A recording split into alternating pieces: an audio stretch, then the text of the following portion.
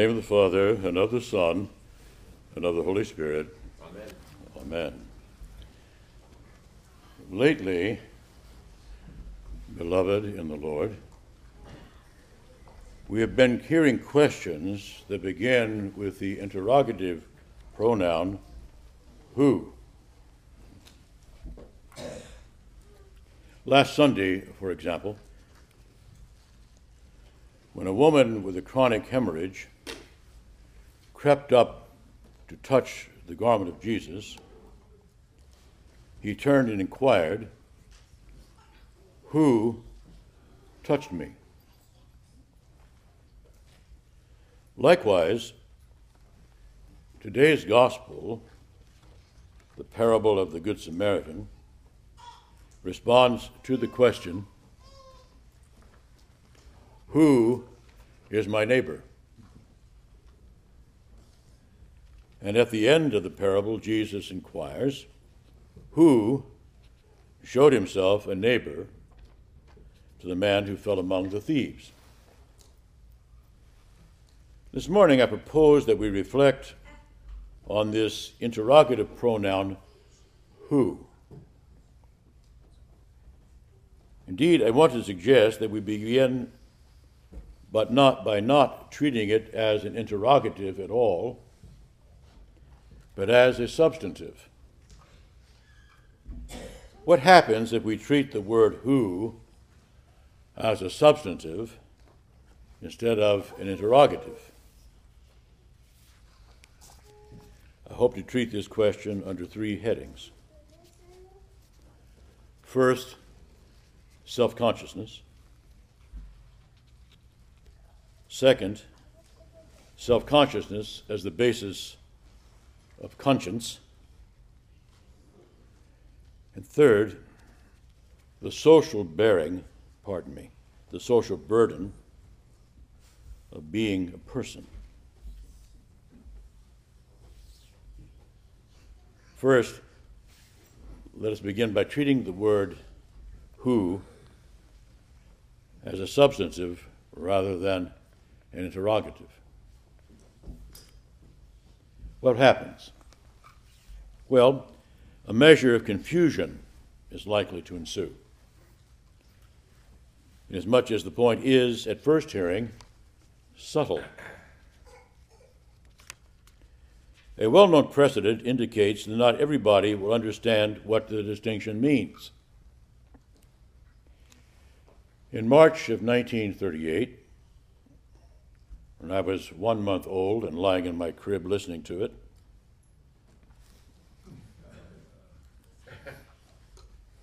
the actor Bud Abbott told Lou Costello,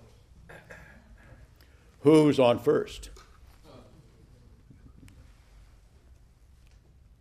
It was a simple declaratory sentence, not too hard, one would think, to grasp. Costello, however, misunderstood Abbott's comment and assumed that Abbott was asking a question: who's on first? A well-known discussion ensued. In the preparatory research I made for this sermon, I listened to this discussion between Abbott and Costello, which lasted more than 8 minutes. I'm told there are versions that last 20 minutes. I couldn't take more than 8 minutes. Abbott intends the word who as a substantive, while Costello insists on hearing it as an interrogative.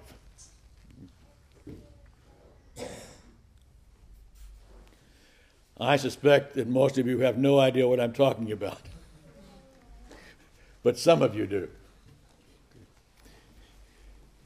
If you want to know what I mean, simply Google "who's on first" or Abbott and Costello. You'll get it.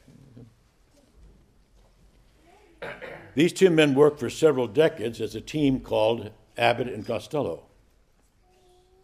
But then something happened.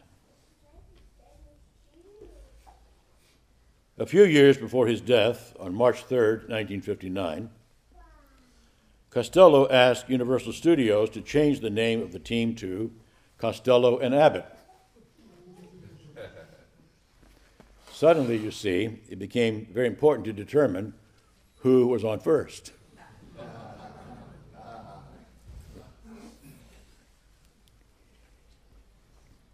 In last Sunday's gospel, Jesus turned and asked the question, "Who touched me?" When the disciples quibbled about this, Jesus exclaimed, "Somebody touched me." He would not permit this woman to remain anonymous. For 12 years, she had thought of herself as a nobody. But to Jesus, she is a who, a somebody. He will not permit her to be concealed or lost or absorbed in a crowd. She is a who. She has an identity. She's somebody. Now, what does it mean to be a human person? That is the question. In other words, coming back over and over again, I probably will preach something on this every sermon the rest of my life, although don't take that as an excuse for not coming to hear it. The question is anthropology. What do we mean by human being? That is the great issue of our day. The answer to that question is front and center to the Christian gospel. Christians insist that each human being is a who, including the unicellular being in the human womb. The human being, we insist, is not a more highly developed animal, but a creature with whom the Creator shares one of his own qualities, namely conscious subjectivity. To be made in God's image and likeness means to be endowed with the capacity for self-awareness. I have spoken on this subject several times over the past year and in recent months because it poses a serious question for contemporary cognitive science. Let me identify it again, if I may, because it touches on the very notion of personhood. The problem for cognitive science, as I see it, is not a problem of consciousness.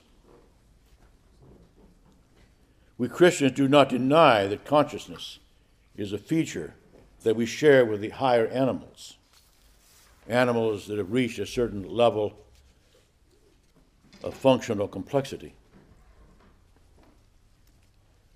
This is obvious in our choice of family pets. If they're not too dangerous, we pick animals who have brains and demonstrate the quality of consciousness.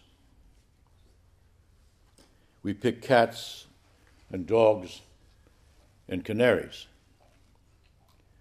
Sometimes we pick fish, but we don't look for much. But we don't pick all animals. We do not, for example, pick unicellular flagellates. We don't pick amoebas. We insist that our pets be conscious beings, more or less.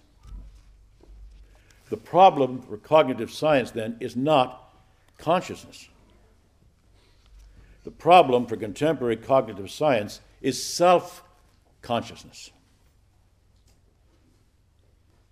The first-person awareness that distinguishes us from other animals, which enables us to identify ourselves. See, the reason that when I try to discuss philosophy with my cat, which I have tried numerous times, is not that the cat does not understand English. Sometimes I even adopt cat language to try to convey my ideas. But the cat is not capable of an idea. It's not capable of a concept. Because the cat, as far as anybody can determine from the basis of evidence, has no ability to reflect upon its own consciousness. Self-consciousness enables us to attribute mental predicates to ourselves in the first-person case. It is that which causes us to think of ourselves as I. It is the quality that prompts other people to address us as you, and third parties to speak of us as he or she.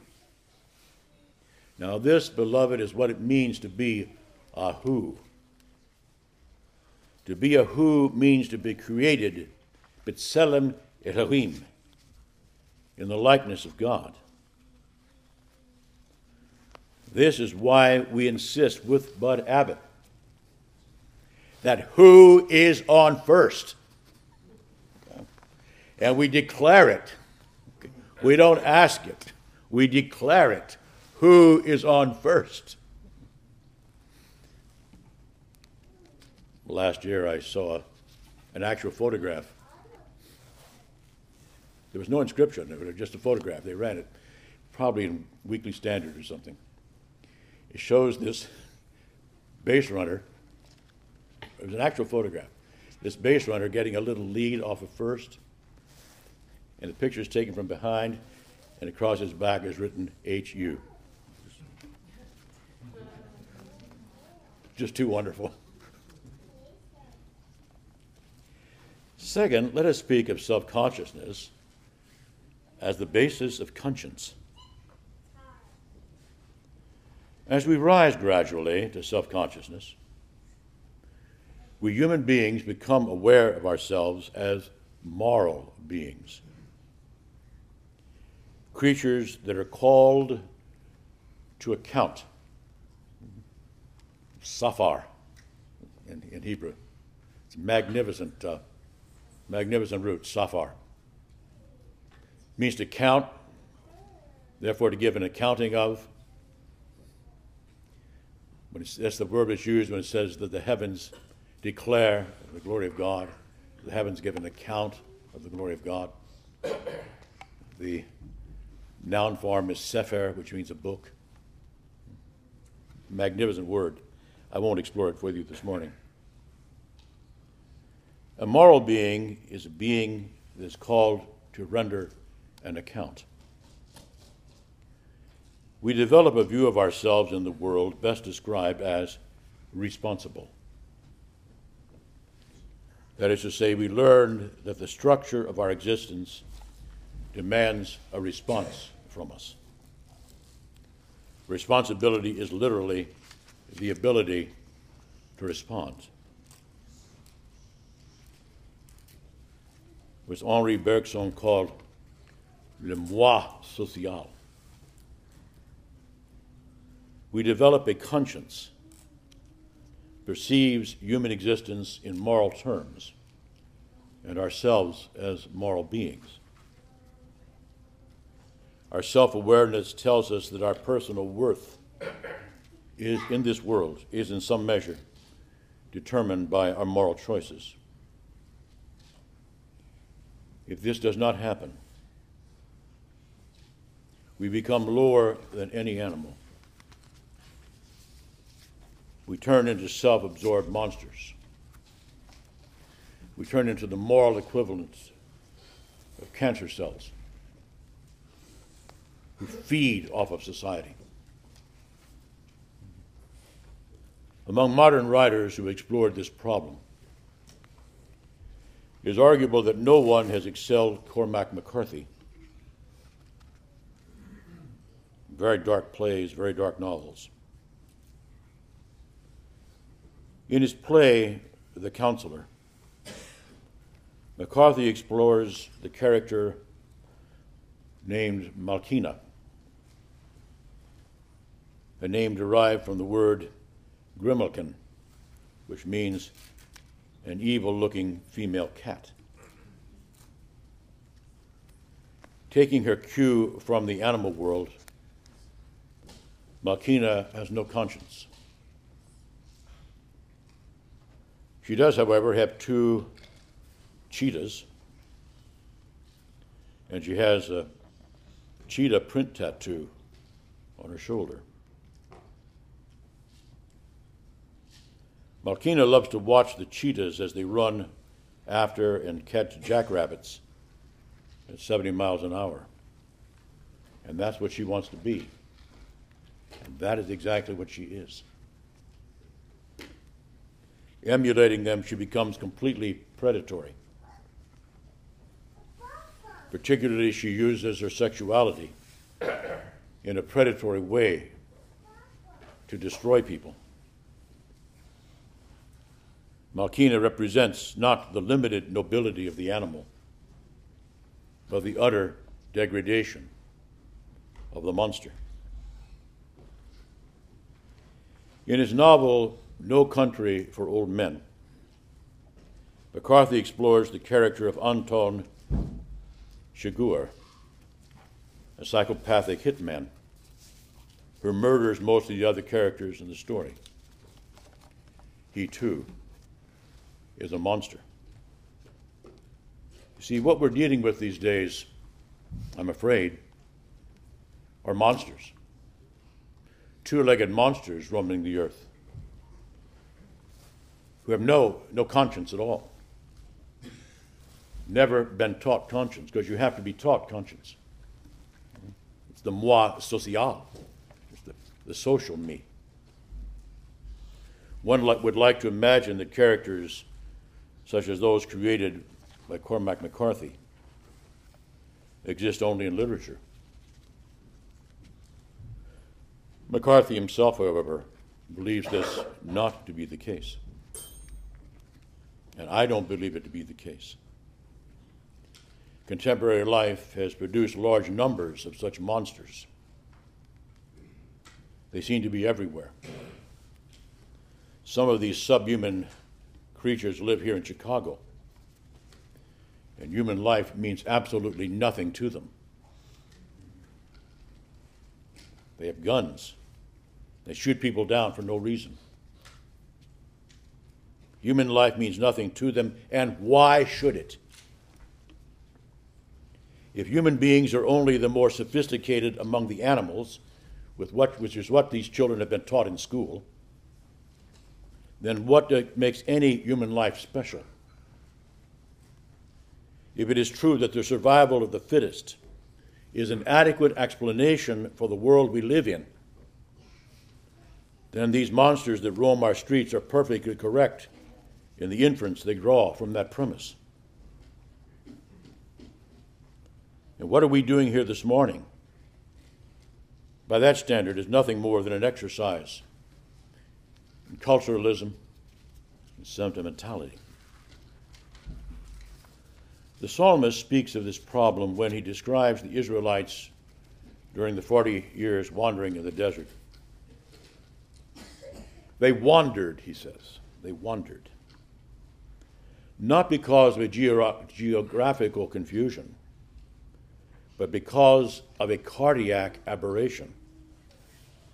Let me quote, Am tohe levavchem. Am tohe levavchem. There are people who err in heart. A people who err in heart. During those 40 years in the desert, the real wandering of the Israelites took place inside them. This is why God determined that all of them would die in the desert. They were unworthy of the promised land. Another generation would have to enter that land. That generation was lost. Third and finally, let us consider the social burden of being a person. Jesus speaks of this today when he quotes the Mosaic command, "Thou shalt love thy neighbor as thyself. Remember, that's an Old Testament law. Thou shalt love thy neighbor as thyself. The love of the neighbor sums up the social burden of being a person. The first who question in the story is that of the interlocutor who asked Jesus, "Who is my neighbor?" He should have known better. The Hebrew Scriptures would have told him that, actually. 8 centuries earlier, the prophet Amos had already provided the answer to that question. From the beginning of his book, Amos is concerned for the Gileadites who have been mistreated by the Syrians and the Ammonites. He is distressed with the Philistines and the Phoenicians for their international slave trade. He chastises the Moabites for how they have treated the Edomites.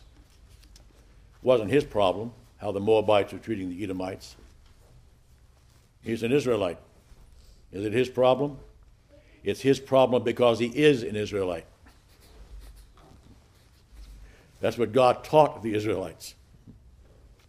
All of these people were his neighbors. The concern of Amos for all these sundry neighbors who were not Israelites was born of his reading of the Torah. From the first chapter of the Torah, Amos learned that all human beings were made b'tselem Elohim, in God's likeness. All of them, as neighbors, must be loved. In response to the question, "Who is my neighbor?" Jesus tells the parable of the Samaritan who took care of the Jew who was mugged by thieves and was left half alive, lying along the side of the road. Great rivalry between Jews and Samaritans in this context. Great rivalry. What's the last sentence of the parable? Go and do likewise. He's holding up to the Jew the example of a Samaritan. That's provocative. What this Samaritan sees in the man lying along the side of the road is not a Jew, but another human being. A real who. Someone made in God's image and likeness. So Jesus finishes the parable by asking another question. Who showed himself to be a neighbor to the man who was mugged by thieves? If we can accomplish nothing else in this world, brothers and sisters,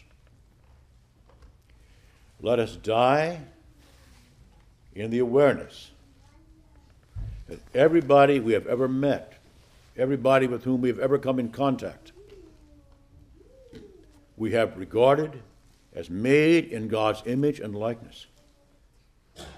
No matter how provocative, no matter how disgusting, no matter unlikable, everybody we meet is made in God's image and likeness. Let us be resolved that when we die, we will be able to say that. Everybody I met, I treated as somebody made in God's image and likeness. The true neighbor was the Samaritan. Jesus thus reverses the original question. The who is a man of conscience, the person that recognizes his moral responsibility, the one who sees in this helpless Jew beside the road the image and likeness of God. Amen.